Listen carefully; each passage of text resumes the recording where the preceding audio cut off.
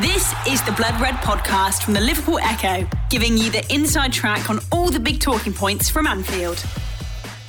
It's the Blood Red podcast, courtesy of the Liverpool Echo. I'm Guy Clark. Welcome along. Salah stars as Reds turn Old Trafford into their own theatre of dreams, leaving Ollie hanging onto the wheel at Manchester United. What does it say, though, for the Reds' title aspirations after back-to-back 5-0 wins? And what is there left to say about Mohamed Salah? Well, to revel in the Reds' ride at Old Trafford, we have three of our own stars: the Chief, Ian Doyle, the face that runs the place, Joe Rimmer, and the O Squires. Gents, how are we all? I take it we're all happy, are we? Yeah, it's all right. Yeah. All right. Yeah, I'm not sure about the other two. They don't want to say anything.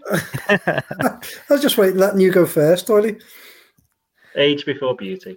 That's it. Yeah, well, I'm good. In terms of the result there at Old Trafford, I was going to say I thought we'd have a bit more of a buoyant, yes, brilliant. I mean, Doyley, looking back on that, I think it's fair to say a generational win at Old Trafford. So often we see Liverpool go there, and it can be quite cagey games, but certainly wasn't the case yesterday. Well, yeah, things are looking very bright here. By the way, I mean it's unbelievably bright. Can you go to somebody else while I go and sort this out, please? Yeah, all right, that's absolutely fine. Theo, what did you make of events at Old Trafford then? It was just a really surreal, mad game. Like, Liverpool didn't even need to be anywhere near their best. And before they knew it, they were like 4-0 up, absolutely destroying Manchester United. All the talk in the week would have been how United aren't very good in midfield and you just need to press them and play your Liverpool game, and that they should be able to win it on paper. But then we know what Liverpool United games are like. We always talk that down, and it's that fear that United will step up in this sort of game and they'll be able to get Ole Gunnar Solskjaer a few more weeks in the job and ease the pressure, ease the fears. And they just didn't. They were just awful. They were just a mess that didn't really play as a team. They weren't putting any effort in, and they're defending so many mistakes, like Maguire and Luke Shaw. God knows what they were doing up against Mohamed Salah. But you can't take anything away from Liverpool because, as Jurgen Klopp says, the difference is Liverpool actually took all their chances. They ended up being goals, but there were still some good finishes. There were still some good moves involved for creating the goals. Granted, United made it very easy for them, but you have to take those chances, and that's perhaps what we didn't see from Liverpool at times last year when the injuries were piling up. But when Liverpool are in the form they're in, 22 unbeaten now, they're going to punish teams. I think Paul Scholes said in midweek, if United play like they did in the first half in the Champions League against Liverpool, see what happens, they'll get punished. And it was there for all to see. Liverpool absolutely steamrolled them. And it's one where if Naby Keita doesn't get injured, they probably win by more. That killed the pace of the game a little bit. Liverpool were just happy there. Right, let's get through this without any more injuries. The game's won. We don't need to really push for any more goals. But it's one where you're thinking about this historic victory for Liverpool, but we'll have seen them play so much better in other games and perhaps not got the convincing result. But yeah, it's a real statement out to the rest of the Premier League. After the results on Saturday for City and for Chelsea, it was a must-win for Liverpool. You can say United are out the title race now, but Liverpool couldn't miss out. They couldn't drop behind those two when it's so close at the top, even in these early months of the season. And that was a huge statement out to them to say, yeah, this is a three-man title race. United miles behind it, and they're not going to be anywhere near come the top of the table come the end of the season based on that evidence yesterday. Yeah, Doyley, is it impossible not to get too carried away with the manner of that win, 5-0 at Old Trafford? The heaviest win for Liverpool, or biggest win, heaviest defeat inflicted on Manchester United at Old Trafford by Liverpool in the Premier League era. And I mean, it's now, 9 goals in 2 league visits to Old Trafford? Yeah, they scored 11 this year, hasn't it? I saw some stats, was it, about at Old Trafford this year, calendar year, in English competition. Bruno Fernandes has scored the most goals with 10, and then Salah's next with 6. And he obviously doesn't even play for United, so that does kind of underline how well he's done. Yeah, I mean, apologies, obviously missed a little bit of what Theo said, but I would imagine that he basically said Liverpool didn't even have to play particularly brilliant to win that game. But that's not to kind of, I mean, Liverpool won 5-0 at Manchester United. I mean, how many people would have said that? I mean, sure, someone will bring it up, so I'll bring it up myself. I said United would win 2-1 when we did the predictions on Friday. But then that's probably come from years and years and years of being conditioned in the whole Liverpool aren't particularly great at Old Trafford when there's fans there. But, Bruno Fernandes has that chance early on. If that goes in, you know, it'd be 5-1 rather than 5-0, because I don't think it would have made any difference whatsoever to the game itself, because I think United were just there for the taking. As, you know, Paul Scholes said it, didn't he, on Wednesday after the Atalanta game. I think Liverpool did exactly what they had to.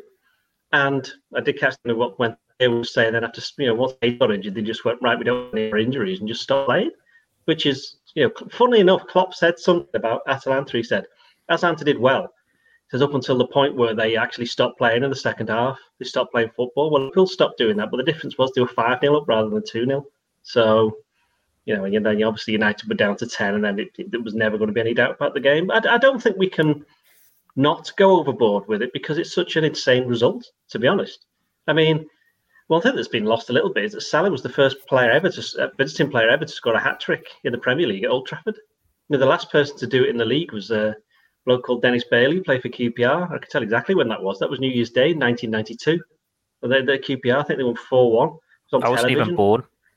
There you go. So it was on television, so it was a big deal at the time. But yeah, I mean, thank you, Theo, by the way.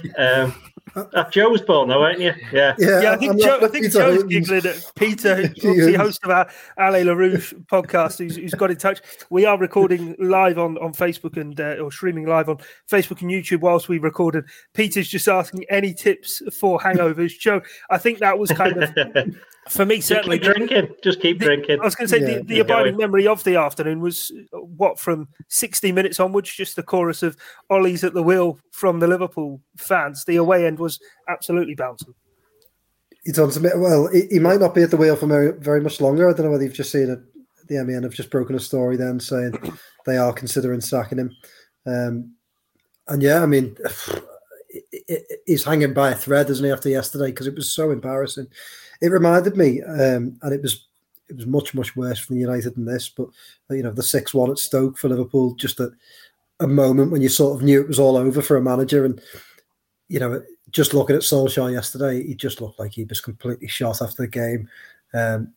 Totally, he didn't know what had hit him, had he? And it's funny because I'm with Doyley again. I before the game, you know, last week I was talking about it in the office on Friday, and a couple of the Everton fans in our office accused me of crying it in a little bit when I said that I thought it would be a difficult game, and, you know, I was thinking it might be a draw. But yeah, just Old Trafford is always difficult for Liverpool to go, especially when there's fans there, and that's why we shouldn't. I don't care what you say about United, and you know, United aren't obviously in good shape at the moment, have struggled defensively this season, but even so, Liverpool have always found it tough going to Old Trafford, especially Klopp's teams. You know, he won there last year behind closed doors, but that was the first time he'd done it, and you know, other than that, he's always struggled in front of fans. So I just didn't see that coming, you know. And when Liverpool went a goal up, I still thought, you know what, United had chances. They had a couple of shots that went wide. But then when they went 2 up, I mean, you just sort of saw the writing on the wall for United. They look shot. They're defensively. I've never seen it. I mean, Liverpool had their defensive troubles, didn't they? You think back to 2018, 2017. You know, we saw some bad defensive displays from Liverpool. But the first goal yesterday, where did all the United players go? Everyone just disappears. I've never seen players that didn't seem to want to run, track back, bust the gut to even pull a Liverpool player off. They just let Liverpool carve them open. And you know, I thought it was a farce from United from start to finish, but Liverpool was so, you know, cruel, dead-eyed, weren't they, in front of goal? They just took every chance. Salah was just operating at the absolute peak of his powers and just put on a clinic. And it was just wonderful to watch, wasn't it? It just filled your soul with joy. So yeah. You know, like I think it was Dan Kay once famously said, well, famous in my eyes, he said that United are like a vampire. You have to drive a stake through their heart until they're totally dead. And yeah, sometimes I feel like that. They do keep coming back. And yesterday, Liverpool completely and utterly killed them dead. It was great to see. Ian, was your soul filled with joy? I imagine it takes quite a lot. I haven't got a soul, you know this. Yeah, exactly. That's what I thought. Theo, let's talk about the main. I've been called a soul, but there was bits at the front of that. Yeah, bits before it. Yeah. Theo, let's talk about the main man, Mohamed Salah, then, because I mean, week after week this season, we've tried to find adjectives and superlatives to describe him. How do you go about it after that showing? For the first couple of months of the season, it's been he's the best player in the world on current form. Can we take away the on current form now? I think Mohamed Salah is the best player in the world. You don't need to do the on current form. Like Cristiano Ronaldo and Lionel Messi, they've got that bit older and they've been hanging on to that tag for a couple of seasons now when you had Kylian Mbappe coming along, when you had Erling Haaland coming along. But Mohamed Salah is just taking that mantle all for his own now. Like if Liverpool can keep this up and they're winning a Premier League or a Champions League at the end of the season, there'll be no doubts about it. And granted, you've got Mbappe who's a bit younger and he's going to get better as he gets older. But Salah's now got centre stage, hasn't he? He's the best player in the world and he's at the peak form. Like, to go and do that, the only thing that is stopping him scoring in every game this season is that VAR call against Burnley, which was so tight. And it's now not a case of, is he going to score in every game? It's, how many is he going to score in every game? This is the standard we've been seeing from Messi and Ronaldo for so long. And it's quite fitting that it was in a game when you're up against Ronaldo, who didn't really do much, did he? Like, he had the disallowed goal where he's marginally offside and it was a good finish from him. But apart from that, all he really seemed to do was kick Curtis Jones and have a whinge, throw his arms up in the air. He didn't really impact the game, and it seems like he's a hindrance for Manchester United. Like, they'd be so much more dangerous without him there. When you had Marcus Rashford, Mason Greenwood, or Jadon Sancho, those the pacey players, all on the counter-attack, and now Martial, they can all combine. With Ronaldo there, that just got to try and operate around him, and it doesn't really seem to work. Like, Virgil van Dijk had quite an easy afternoon. Ibrahima Konate, who had an absolute nightmare against United last year, by the way, for Leipzig, like lost 5-0 at Old Trafford. And granted, he won the other game back in Germany, but he scored an own goal in it. Certainly put those demons to bed, didn't he? It's just, it works so well for Liverpool with Mohamed Salah as this star man stepping out of that shadow of Cristiano Ronaldo. Outsiders will say that he's not been rated as highly as he should be. Well, he is now. Like that first season with Liverpool where he scored 40-odd goals, you think, oh, it's just his first season. Defences haven't really got used to him yet. And then he's just been consistent ever since. But he's better than those standards now. And let's not forget that we're talking about Liverpool managing to do this to Manchester United and a poor Manchester United. But this was a Liverpool team that lost James Milner to injury. They lost Naby Keita to injury. They lost Fabinho to injury before it even kicked off. They were without, Thiago, without Harvey Elliott. Joel Matip was on the bench. Sadio Mane was on the bench. And they still made it look so easy. When you've got Mohamed Salah in this form, no one can stop you. And you don't need to come up with all these superlatives for him because he is just the best player in the world. All you can do is sit back and enjoy, as we've been doing for Messi and Ronaldo for years. But now it's Mohamed Salah's turn and enjoy the ride. The Blood Red Podcast from the Liverpool Echo. Yeah, 15 goals in 12 appearances, Doyle. It begs the question, what are the heights that Mohamed Salah can reach, do you think? He could win the Premier League, the Champions League and the Club World Cup, but he's already done that. So it's a matter of him doing it again. He's not going to win the World Cup with Egypt, is he? Let's be perfectly honest. But if you talk about, and he's already been, the PFA Player of the Year. Was he Footballer of the Year as well? I was like, yeah, I think he got both of those, didn't he? So from an individual point of view, there's only really the Ballon d'Or, but I think I've said in the past, I don't think he'll ever win it at Liverpool, not because of any reason for himself. It's just that's just the way things are when it comes to politics and picking these kind of awards winners. So there's that. But in terms of his goals, just carry on doing as he's doing. It just seems ridiculous. What has he got? Three on Saturday. He got 2 in midweek, and he got 2 the game before that. He got 1 against Watford, didn't he? Oh, was it 1 against Watford? Yeah, that's right. It was 1 against Watford. Yeah, 1 against Watford, which was a goal of the season contender, having scored 1 previous game against Man City, which was also a goal of the season contender.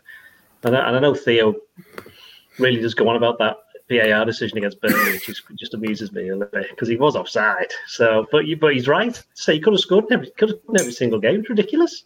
I mean, was he the high scoring African in Premier League history? Took over from Didier Drogba. And I saw the stats and all the others have got like 200 odd games or whatever have you. Well, Salah had about 150, 160. 160, isn't it? Yeah, it's hardly any.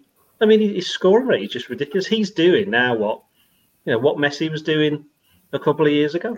He's at that kind of level, and we're the point where anybody tuning in who doesn't support Liverpool probably tunes into a Liverpool game to see Mohamed Salah do something like you do with Messi or back in the day Ronaldo as well. I mean, you still expect Ronaldo to do something, but as Theo said, it's normally have a bit of a whinge or kick an opponent or kick an opponent when they're down. Yeah, or every now and again he'll score a winner. But United, I mean, by the time we finished this podcast, Solskjaer could easily been sacked, and that's quite clearly not good news for Liverpool because they'll have killed off another manager because they did Mourinho, didn't they, 3 years ago after the 3-1 at Anfield, and United kind of recovered a little bit after that. So I don't know. Maybe Liverpool should have just won 1-0 and not embarrassed them too much. Yeah, but that did, after seeing off Mourinho, that brought in Ole Gunnar Solskjaer. So maybe seeing off him, Steve Bruce, who knows? We'll have to Sam Allardyce isn't doing anything, is he? So no. He could be one. I mean, we're not going to turn this into a Manchester United podcast. I think everybody else has been concentrating too much on United's failures, and we could be here all day talking about them. Instead, we should talk about Liverpool. As I said at the big start of the podcast, they won 5-0 away at Manchester United. This will be for not your generation, Joe and Theo, because you're a bit too old now for that.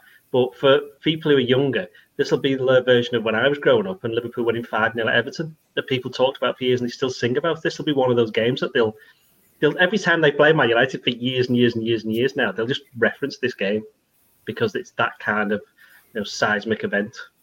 It's like it's different to winning a trophy because ultimately it's nothing. There's nothing tangible there, but it is like one of the most, if not the most memorable moments that Liverpool have had in the club. Yeah, definitely. Joe, moving back to Mohamed Salah, 10 games in a row now in which he's scored. As we say, he's got 15 in 12 for the season overall. And this game, not just a hat-trick away at Old Trafford, but coming off the backdrop of him saying he wants to stay at Liverpool for the remainder of his career now. Surely, simply, FSG have to do whatever it takes to keep him, no? Yeah, you would think so. I mean, look, possibly it's not as straightforward as just do whatever it takes. We don't know. There's all sorts of rumours about what he's asking for, 400 grand. Seems to be around the figure that is now being reported. And Liverpool have to be careful, don't they? Because they don't want to completely smash their wage structure to pieces. And I kind of get that. And you don't, look, let's face it, you don't want to become a United, do you? And just give out contracts to players left, right and centre and look at the state they've got themselves in. So I can kind of understand why Liverpool don't want to do that. But right now, I just, the thought of him leaving Liverpool just makes my skin turn cold. It's really, really, it's just not worth thinking about. He's just operating on what more can I say about him, really? I'm struggling to find anything else constructive to say because he's just that good. He just breaks records in every game and does something else in every game that he just leaves you thinking, wow. So, I thought, I'm sure like any Liverpoolian watching Match of the Day a few times, and I thought they made a good point. It's just the desire to score goals, and that his opening goal, Salah's, he has that shot, doesn't he, and it's deflected back, and it goes out wide, and it's just the way he bombs into the box and gets to the near post before anyone else to side foot that in. It's just that nature, that desire to score goals that only the best players have. So he's incredible, and Liverpool really need to get that contract done. And just think, if Liverpool were to come out and announce that Salah signed a new contract in the next couple of weeks, it would cap off what has just been an incredible week for Liverpool. Because, just going back to the Atletico game, what a win that was. Just an incredible win, at the champions of Spain, a really, really good team, which I think, Liverpool have been a little bit unlucky in the sense that some of their big wins this season get sort of overlooked. But that win at Atletico, a lot of people were talking about Liverpool dropping, the 2-goal lead, but it was just the champions of Spain. They're a really, really good team, and to go away and do that was hugely impressive. And to go away and do what they did to Man United, albeit a United side that looks a shambles, was just absolutely brilliant. Only the best teams do it. So, yeah, if they could announce that Salah contract, it would be the very nice cherry on the top of that cake. But I think we'll probably be waiting a little bit longer yet. Yeah, to underline that point Joe makes, Doyley, I'll come back to you on this. And looking over the last week, the significance of these results, of course, a couple of years ago, Liverpool demolished all in front of them to win the Premier League. But the first game in which they didn't win that season was away at Old Trafford. The first loss was away at Watford. Last 2 games have now been back-to-back 5-0 wins on both of those grounds. And a 3-2 win away Atletico Madrid, which of course was where the Champions League run began to come away from Liverpool, obviously losing the first leg of the last 16. I get it's a different time of the season, but equally, is there significance to be read into that? That actually, whilst everybody was talking through the course of the summer, it's time to refresh the squad and go again in the transfer market. Actually, Liverpool are proving that whilst 2 years ago was an exceptional feat, they're still ready to be at that level. I think what you're saying is, obviously, when a team wins things, they do, no matter what they say, the whole level does go a little bit, because there's always that, we've finally done it.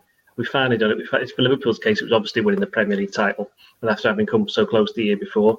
But what happened to them last season, it certainly didn't help them. But what it has done, it's kind of made them more hungry again to win trophies, because they've now seen what it's like on the other side. They've seen what it's like to, they were always having, they've always had seasons of progress under Klopp, and last year was the first season you could argue they went backwards, although there's obviously many, many reasons for it. But it was. Okay, yeah, they got to the Champions League quarterfinals and they finished third, which, as we said at the time, finishing third in those circumstances was probably an even greater achievement than reaching the Champions League final in 2018, because of all the injuries that they had and all the problems that they had and the no fans. But now that all of those not excuses, but reasons have gone, they're now able to crack on. They've got Virgil van Dijk back. Mohamed Salah got 31 goals last season. He's already halfway there. Well, he played about 12 games. So, Sadio Mane, I know he didn't play on Sunday, but he's back to better form. For me, we've got to mention him. Jurgen Klopp was asked about him after the game, and he said that he was superb. And while he didn't get his goal, it was only when you watched the highlights, afterwards, certainly for those of us who were there, that you actually were able to appreciate exactly what he'd done. United didn't get anywhere near him, but he's somebody who's kind of benefiting from being in and out of the team and being able to be rotated. Jota comes in, scores a goal again, scored at Old Trafford last season as well. So you put all of these things together, and Liverpool do have that hunger. Yeah, the results against Atletico, Watford, and Man United are at different stages of the season, but they are, as Joe said, I agree with the Atletico Madrid victory. I don't think more was being made of United beating Atalanta than Liverpool winning Atletico, which was a bit weird. Okay, United's comeback was very good, but they were again, they were playing against an Atalanta team in Liverpool. I mean, in the commentary, I think I said it last week. In the commentary, they said this is an Atalanta team that doesn't leak many goals. Well, Liverpool won 5-0 there last year, and that's when they had more players available. Certainly, Atalanta did. So, I don't know. I mean, yeah, I think Liverpool, they had their taste, as I say, last season of a slight regression, and they've seen the start of this season, they've gone, we don't want that to happen again. It'll be interesting to see what happens when they do actually hit a bit of a stumble, because they're not going to go the whole season unbeaten. They've gone 22 games unbeaten now. I think they're only 3 games off the club record for getting consecutive games unbeaten in all competitions. So that shows you how well they're doing.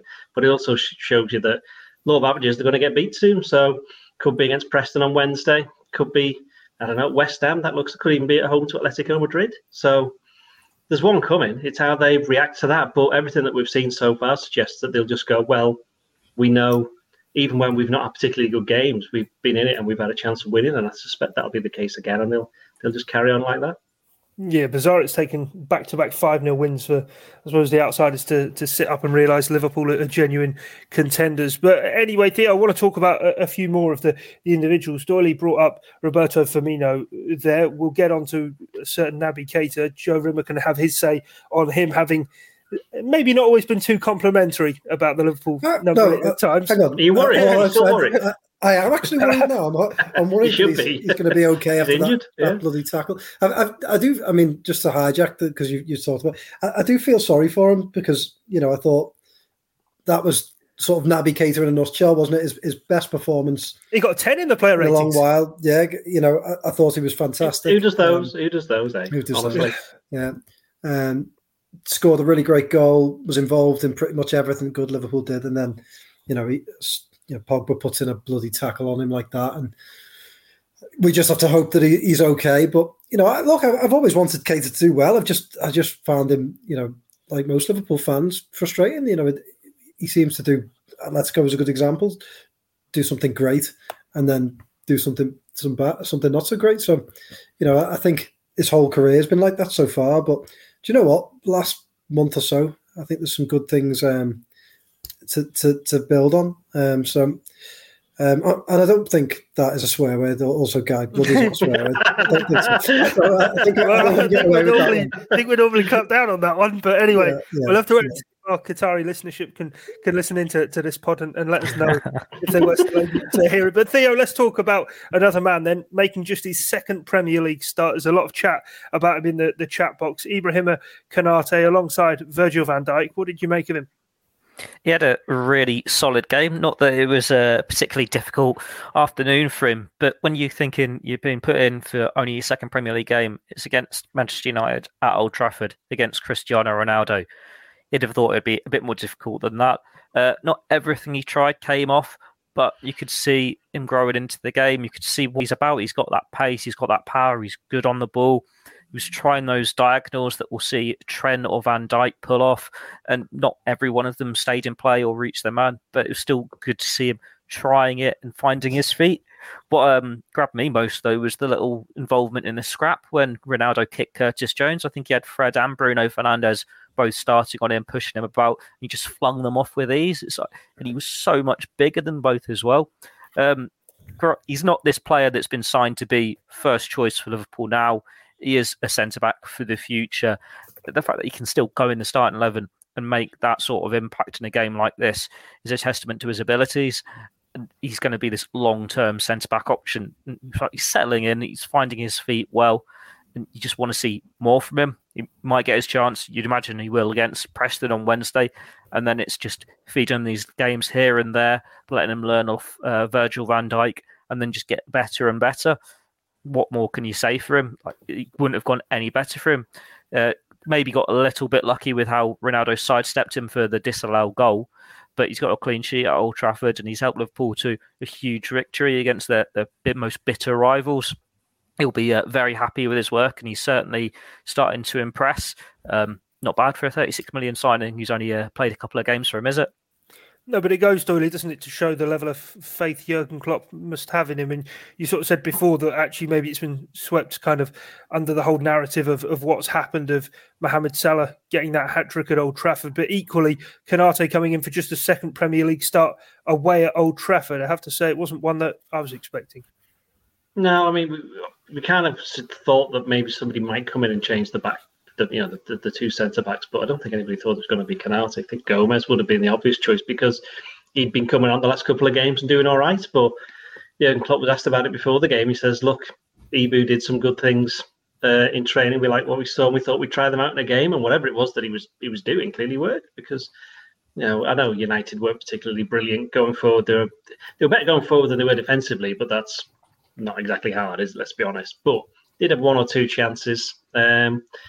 But yeah, Konate, he very early on, didn't he, knocked over Ronaldo. I think that kind of set the tone. He just was like, I'm not having any of this. And, he is a sizable frame. He has got a sizable frame. He wasn't having any of that nonsense, as Theo said, when there was a little bit of a rumpus just on half-time, or just before half-time, I should say, when Ronaldo went on Curtis Jones. So he's obviously part of the team, as it were, because he was going off, sticking up for his teammates. But he's been there for, just because he's not been playing doesn't mean he's not been training. He's been there for quite a few months now. So again, we're probably going to see a little bit like we've seen many a time. Fabinho, Andy Robertson, the two obvious examples. Tsimikas last season, a player who was coming, taking them a while to get used to it. And then over when they start getting the very busy games over November, December, when the international breaks stop, that's when we're going to see even more of him. But that's that doesn't mean Joel Matip's not going to be back in the team when a big game comes up, or Joe Gomez isn't going to get his chance. I mean, great.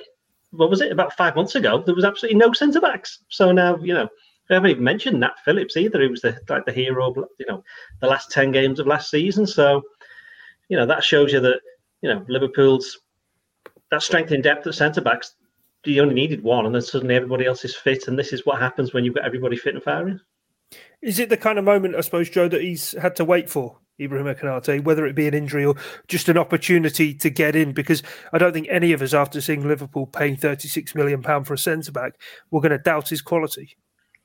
Yeah, that's it. And like Dolly's just said, all those players, Robertson, Fabinho, had to wait their turn. Liverpool paid almost 40 million for Fabinho, but made him wait, made him get used to the style of play, made him train. And, Klopp's never made any secret of the fact that he puts huge emphasis on training, on working your way into the team and getting used to Liverpool's style. And they've done that with Konate. And I thought, again, we've talked a lot on this podcast so far about, Liverpool getting overlooked because of talk around about United. But again, yesterday, all the talk was about Solskjaer and tactics and what he got wrong, and United players not being sure of their positions and this, that, and the other. But Liverpool are just the opposite, aren't they? And that's because Jurgen Klopp there, I thought, pulled off a bit of a masterstroke yesterday, putting in Konate for a game of that magnitude. But obviously it worked at his presence and his pace. And Liverpool have had struggles at Old Trafford in the past, so it seemed to be a clever move. And then Jota. Obviously, Jota had a good game at Old Trafford last season, but I don't think any of us expected him to be included in the lineup for yesterday, with Mane's form being what it is. And, he brought him in, and look, he scored and was heavily involved in what was a really great performance. So, I thought Klopp made some brave calls, and they were without Fabinho already. So to make those two changes, I thought was brave, but it shows that the emphasis Liverpool put on what goes on in the training ground. And, perhaps United needs to take a leaf out of Liverpool's book, because I think that's what shapes Liverpool's play. That's what shapes Liverpool's team selection. And it obviously pays off. So, back to Konate, I thought he was really impressive, really pleased with him. And obviously that little bit of time outside the team does him well. Be interesting to see where he goes next, whether he plays again against Preston or whether he brings him back out. But obviously Klopp's got a bit of a good dilemma on his hands, hasn't he? Because Matip has had a phenomenal season so far. Konate looked very good. There's Gomez, who I think is impressed in the games that he's come in. And then, like Doyley said, we got Nat Phillips as well in reserve. So Liverpool have got plenty of options. So it's a good position to be in. The Blood Red Podcast from the Liverpool Echo. Yeah, final word on the Manchester United game then. I suppose just highlighting that Liverpool are everything Manchester United aren't. They're a pressing machine more than some of their parts, and obviously have a system that highlights their key man as opposed to the key man bringing the rest of it all crumbling down. But before we do move on to the Preston game, Theo, and I suppose having spoke so highly about all the good things for Liverpool at Old Trafford, one bad thing, James Milner going off through injury in the first half, and Naby Keita also forced off on a stretcher after that horrendous challenge from Paul Pogba. Is there now a question mark over the midfield and which bodies Jurgen Klopp has available? Of course, Thiago and Fabinho also not involved. Yeah, it's a bit too early to say how long Milner's going to be out for, or even Fabinho, Naby Keita, but it is getting to that point now where you worry about the number of bodies they've got left in that midfield. Like Jordan Henderson, Oxlade-Chamberlain and Curtis Jones, now the only fit ones going for the senior options. You think, well, Curtis Jones has had this issue since the international break where he picked up an injury there.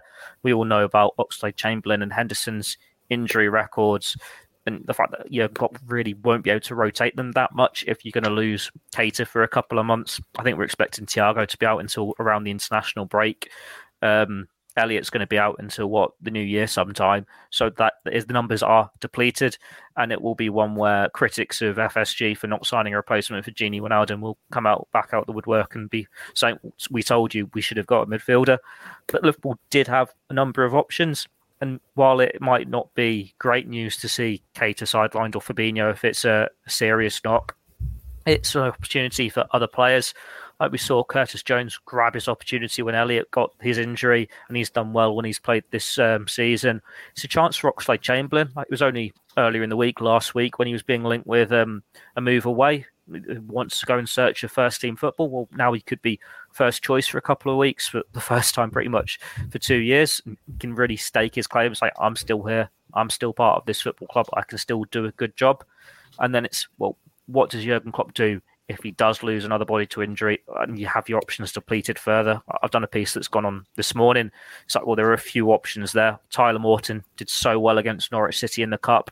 You'd imagine he's going to get a chance against Preston and you can stake his claim again. Then you've got a potential formation change. They've got the centre-backs there. Does Klopp go for a 3 at the back so he only has to play 2 central midfielders, or does he do 4-2-3-1 and just unleash the full front 4? Joel Matip's actually played in midfield during his time in Germany. You've got Firmino and Minamino, who could technically do it. There are options there. They're just not ideal. But hopefully it's not going to be a situation like the centre-backs last year where they really are down to the bare bones, having to play people out of position, resort to the kids. But having had that experience last year, it's hard not to feel a little anxious when you see so many bodies picking up these injuries at this time. Yeah, Doyley, I was going to ask you if the Preston game actually has come at the right time in terms of Jurgen Klopp maybe needing to experiment with who he can put in that midfield. But Theo's given us a comprehensive breakdown of what may be available to Jurgen Klopp. What do you think is their options? Obviously, last season we did see Liverpool kind of have to experiment with the likes of Henderson and Fabinho playing in defence, but equally, who in the squad can fill in that midfield? It is such a functional job that Jurgen Klopp needs players to do it. Is to keep Takumi Minamino maybe a man who can fit into that midfield? Well, they've still got the same numbers as last season because Elliott's basically replaced Wijnaldum. So there shouldn't be any kind of difference there. There were games, I think, I'm thinking of Brighton away last season where they didn't have many available because Fabinho, I think, was in defence and Curtis Jones ended up playing right back in that game, I think. I think Trent was injured, and then Nico Williams got injured. There was all sorts going in that game. But Minamino played in centre midfield in that game, or one of the three, and that was probably best not doing that again because he'd done okay there against. I think it was Lincoln, or that may have been Shaqiri actually. Come to think of it, so yeah, okay. To be fair, they have lost an option, Shaqiri, so they are one down, but he barely played last season anyway. So where's the Shaqiri replacement? Well, yeah. Where's Shaqiri when he go? That's what I want to know. But that, as we've seen, they're quite happy to give other players an opportunity. Tyler Morton, I know we'll come on to the Preston game in a bit. From what I've seen quite a bit of him. He's probably not a defensive midfielder, so if anybody's thinking he's going to come in and replace one of those for any kind of long term, I don't think so. But he's just at the start of his journey, his football career. If he gets minutes at Preston, he'll be delighted, and it'll be great to see him because he's someone that the people at the academy have a lot of faith in and decent hopes for to make a career out of him. But it's not great. Although we can't go guessing how long Keita and Milner are out for. I mean, Milner looks like a muscle problem, doesn't it? Just from what he was saying. I mean, that could be 2-3 weeks, but with two weeks being the international break, that might favour him. Keita, they're probably just hoping. We're going to find out tomorrow anyway at the press conference with Pep Linders. But Keita, they're hoping it's not. They're hoping it's not a break for a start. I would be surprised if it was. But it could be. What was it? Ankle ligament damage. He kind of got caught on the shin, didn't he? So it could be anywhere. It could even have jarred his knee. Although again, that. I'm not a doctor, so I don't know for sure. We're just guessing there. And Fabinho, from what we got told on Sunday, it's a very minor complaint. I would imagine he would be back for the game at the weekend against Brighton. But they said that about Thiago, didn't they? Said that about many players. Just going back to United, obviously Solskjaer said, what was it? Fernandes, Rashford, and Fred, they could be out. But anybody who's watched United and listened to their press conferences over the years knows quite well. That's a complete load of nonsense. Whereas with Liverpool, it seems to be the way now, where they say, he's only going to be out for a week, testing him, see you again next year kind of thing. So, we can't really guess too much into that. But you've still got Henderson, Jones, and Oxlade-Chamberlain. So you've got two England internationals and England under 21 international. These are good players. I wouldn't have any problem with those three playing. The only problem is, as you said before, is the amount of games. You'd need some people to come back, or as Theo's written in his piece, rotate people quite sure I put Matip in centre mid. It's been a long time, defensive mid. It's been a long time since he played there, but needs must. Not really. No, I was taking them. I was but no, the thing about that though is that there are football if Van Dijk, okay, I'm not saying he'd do it, but if Van Dijk went into defensive midfield, you'd be like sound. He'd be great. Probably be dead good at it. But you don't really want him there, and then you're getting into the reverse Fabinho thing of him playing centre back last year. So, they could play 4-2-3-1, as Theo mentioned as well. So, there's many other ways. But again, this is far down the road. This is worst case scenario. We just, every team has a moment in the season where players are out. It's how you deal with it. And Liverpool have shown last year that in the end they can deal with injuries, especially when they got 31 of the same position out. So they can get it sorted. It was an interesting one when you look at Klopp's comments about when Trent played midfield for England, because obviously Trent's another option who could play there. And we thought, it's an issue with him playing midfield. Why would you put the best right back in the world in midfield? but he didn't really have an issue with it if he'd been played as the number 6. He didn't want to see him as more that advanced midfielder. He'd have been completely fine with him as a number 6. So that is an alternative there, but then that's not something you really would have expected Trent to be all this time that people do campaign for him to be further forward. But then that is an alternative there more than a Joel Matip. That was just me throwing out a name knowing he's got that history there over in Germany. But maybe we will see that experiment at some point.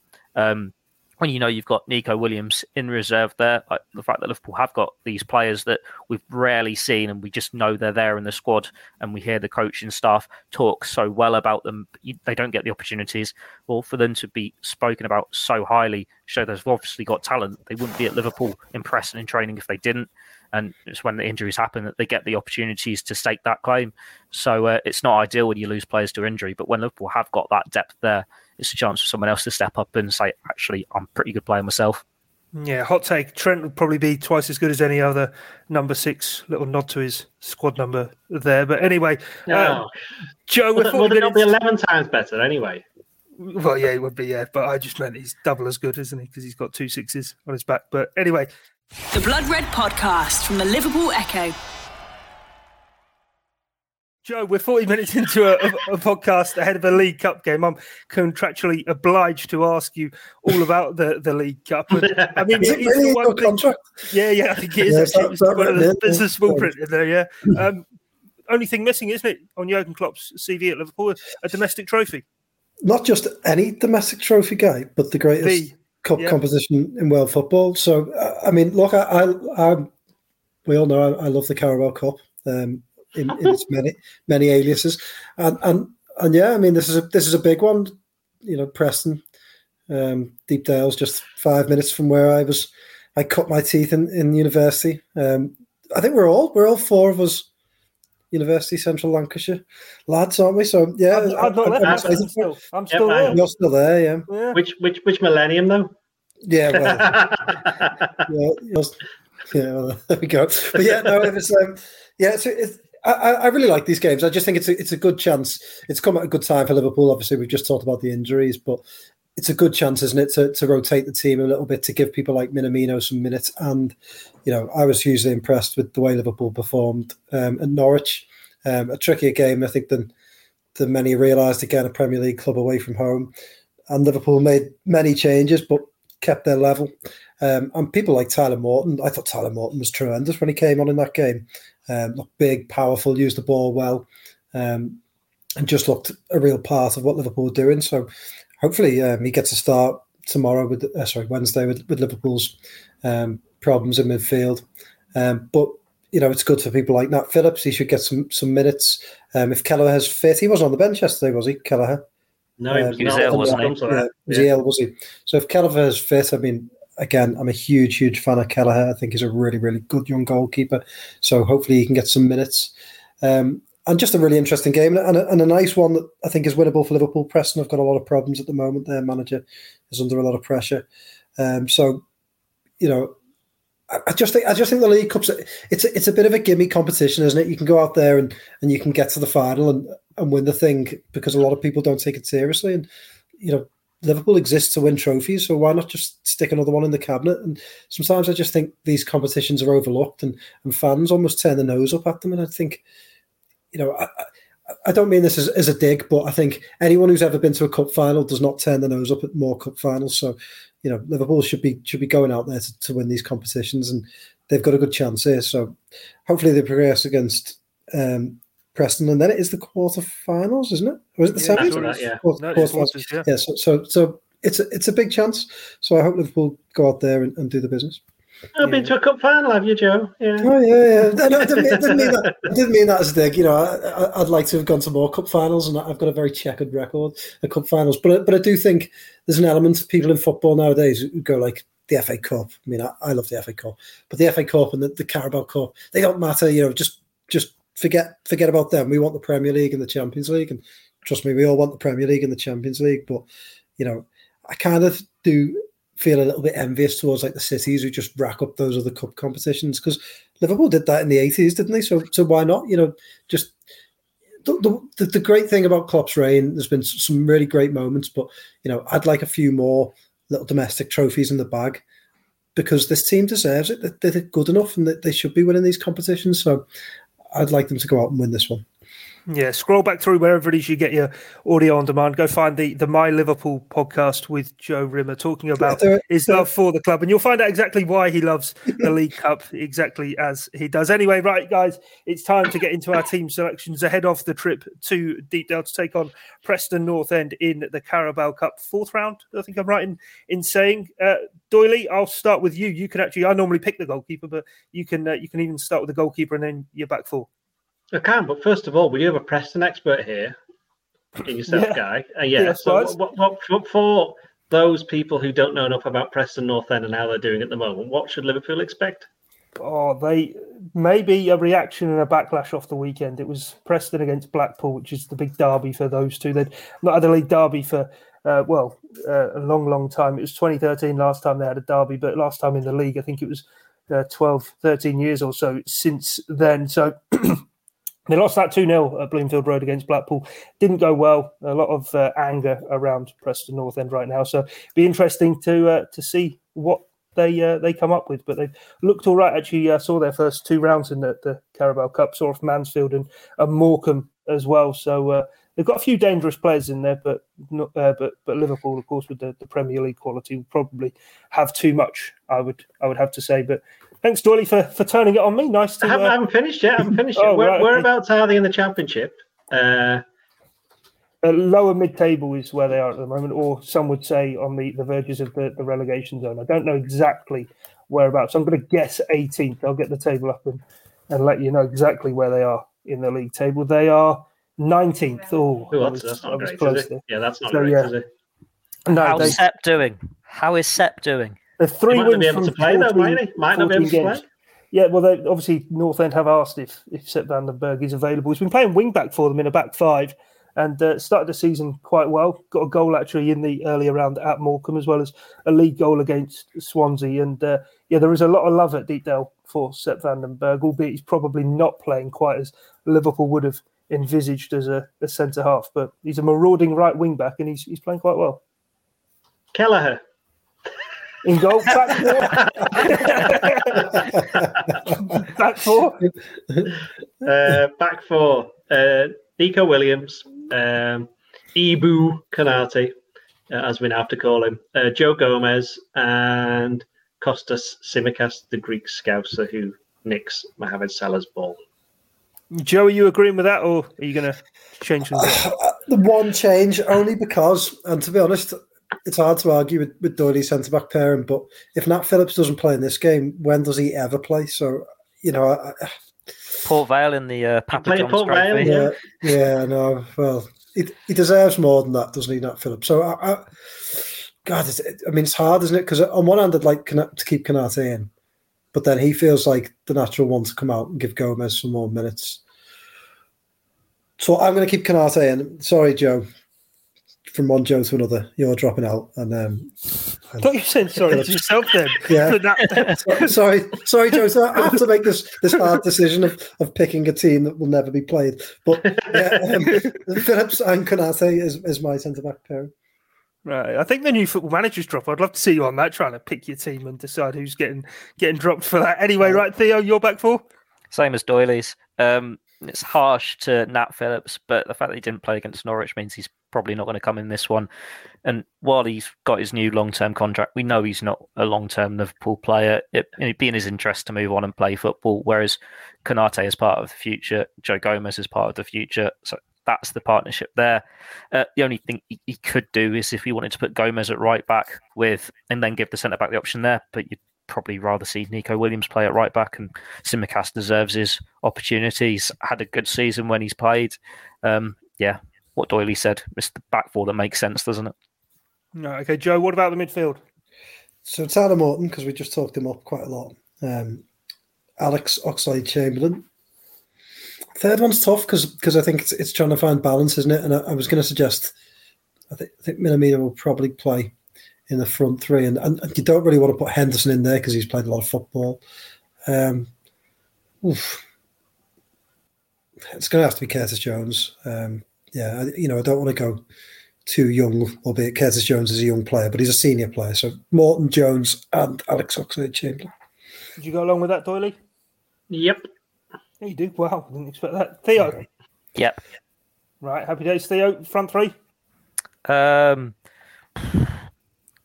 Divock, Taki Minamino, and Cade Gordon. No Sadio Mane. Started on the bench at the weekend, no? He'll be on the bench again, maybe. I don't really need him against Preston, do you? You've just been telling us how bad they're playing. Oh, wow. Okay. Joe? He wants there to be some good players there so the crowd have someone to watch, basically. Well, Preston have players to please everyone. Come on. Anyway, Joe. I agree with Theo. I just don't think you need to risk any more players. I think that's enough to get through. And if you've got good players on the bench, that's the front three that started at Norwich, isn't it? I'm sure. And they played well. So, yeah. You're allowed 5 subs as well, aren't you? So if it goes to pot, you can bring on everyone. Yeah. Okay. And Doyle, are you going to agree with that one as well? Well, the problem is Cade Gordon hasn't played the last couple of games at the under-23 level, under-18. He didn't play in the when they got beat by Atletico Madrid, and he didn't in the Youth Cup. The Youth League, UEFA Youth League. And he didn't play in another game that I can't remember off the top of my head. Basically, there was 2 games where he's not been playing recently. And they're playing tonight against Blackburn, so obviously Blackburn at Leyland, so the under-23. So we'll know a lot more, because obviously if Conor Bradley played against Norwich, you'd imagine he's going to be on the bench for the first team at the very least. So he probably won't be involved. Tyler Moore won't be involved. Cade Gordon, if he plays against Blackburn, you think he's not going to be involved. But even if he doesn't play, there needs to be some kind of explanation why isn't he there, because the word I got is that Liverpool have just been managing his minutes, trying to be careful with him, but maybe he has got a slight problem. We've got to bear in mind, he's only just turned 17, so it's not a big deal in that sense. He's got a long way to go, but if he doesn't play, I probably actually do think that Mane will play. So, although I'll tell you what, I'll guarantee this. I bet you Salah's going in. Can I have a game? Salah will definitely be asking to play, because he played against Arsenal last year when they drew 0-0 because he wanted to get a goal, and that didn't go quite so well. No, well, in terms of goals, then what's the score going to be? You can start, Doyley, then Joe, and then Theo. Bearing in mind you've massively talked up Preston as one of the best teams in the Championship if you turn the table upside down, I think they will give their fans something to cheer about by getting a goal, but Liverpool will win 3-1. 3-1. I think 3-1's. I would go along with 3-1. Yeah. I think Liverpool will take the lead. I think Preston will sneak one at some stage. My better half's a Preston fan. She sat next to me. She just said that's kind. Should take that. So, Theo, what about yourself? Oh, I'll be unkind then and say 3-0. Liverpool always score 3 away from Nil says home. Theo. Just putting the boot in. The old Bolton rivalry's coming through there a little bit. Well, Bolton and Preston not like each other? Did he care? Depends what area you're from, doesn't it? Yeah, also, there was the Northwest playoff final in 2001, 20 years ago, went Bolton's way and not Preston. So I think that says enough. But anyway, we're not here to talk about Preston North End history. That is it from us here on this edition of the Blood. Can we talk about Preston North End's history, please? We can. But once we've wrapped up here, Doyley, me and you can stay on and talk about it as long as you want. But a bumper edition following the 5-0 win at Old Trafford. Do make sure that you stick with us for Pep Lijnders' press conference ahead of the game. And of course, there will be plenty of reaction after the game as well. But from myself, Guy Clark, Theo Squires, Ian Doyle, and Joe Rimmer, thanks for your time and company. It's bye for now. You've been listening to the Blood Red podcast from the Liverpool Echo.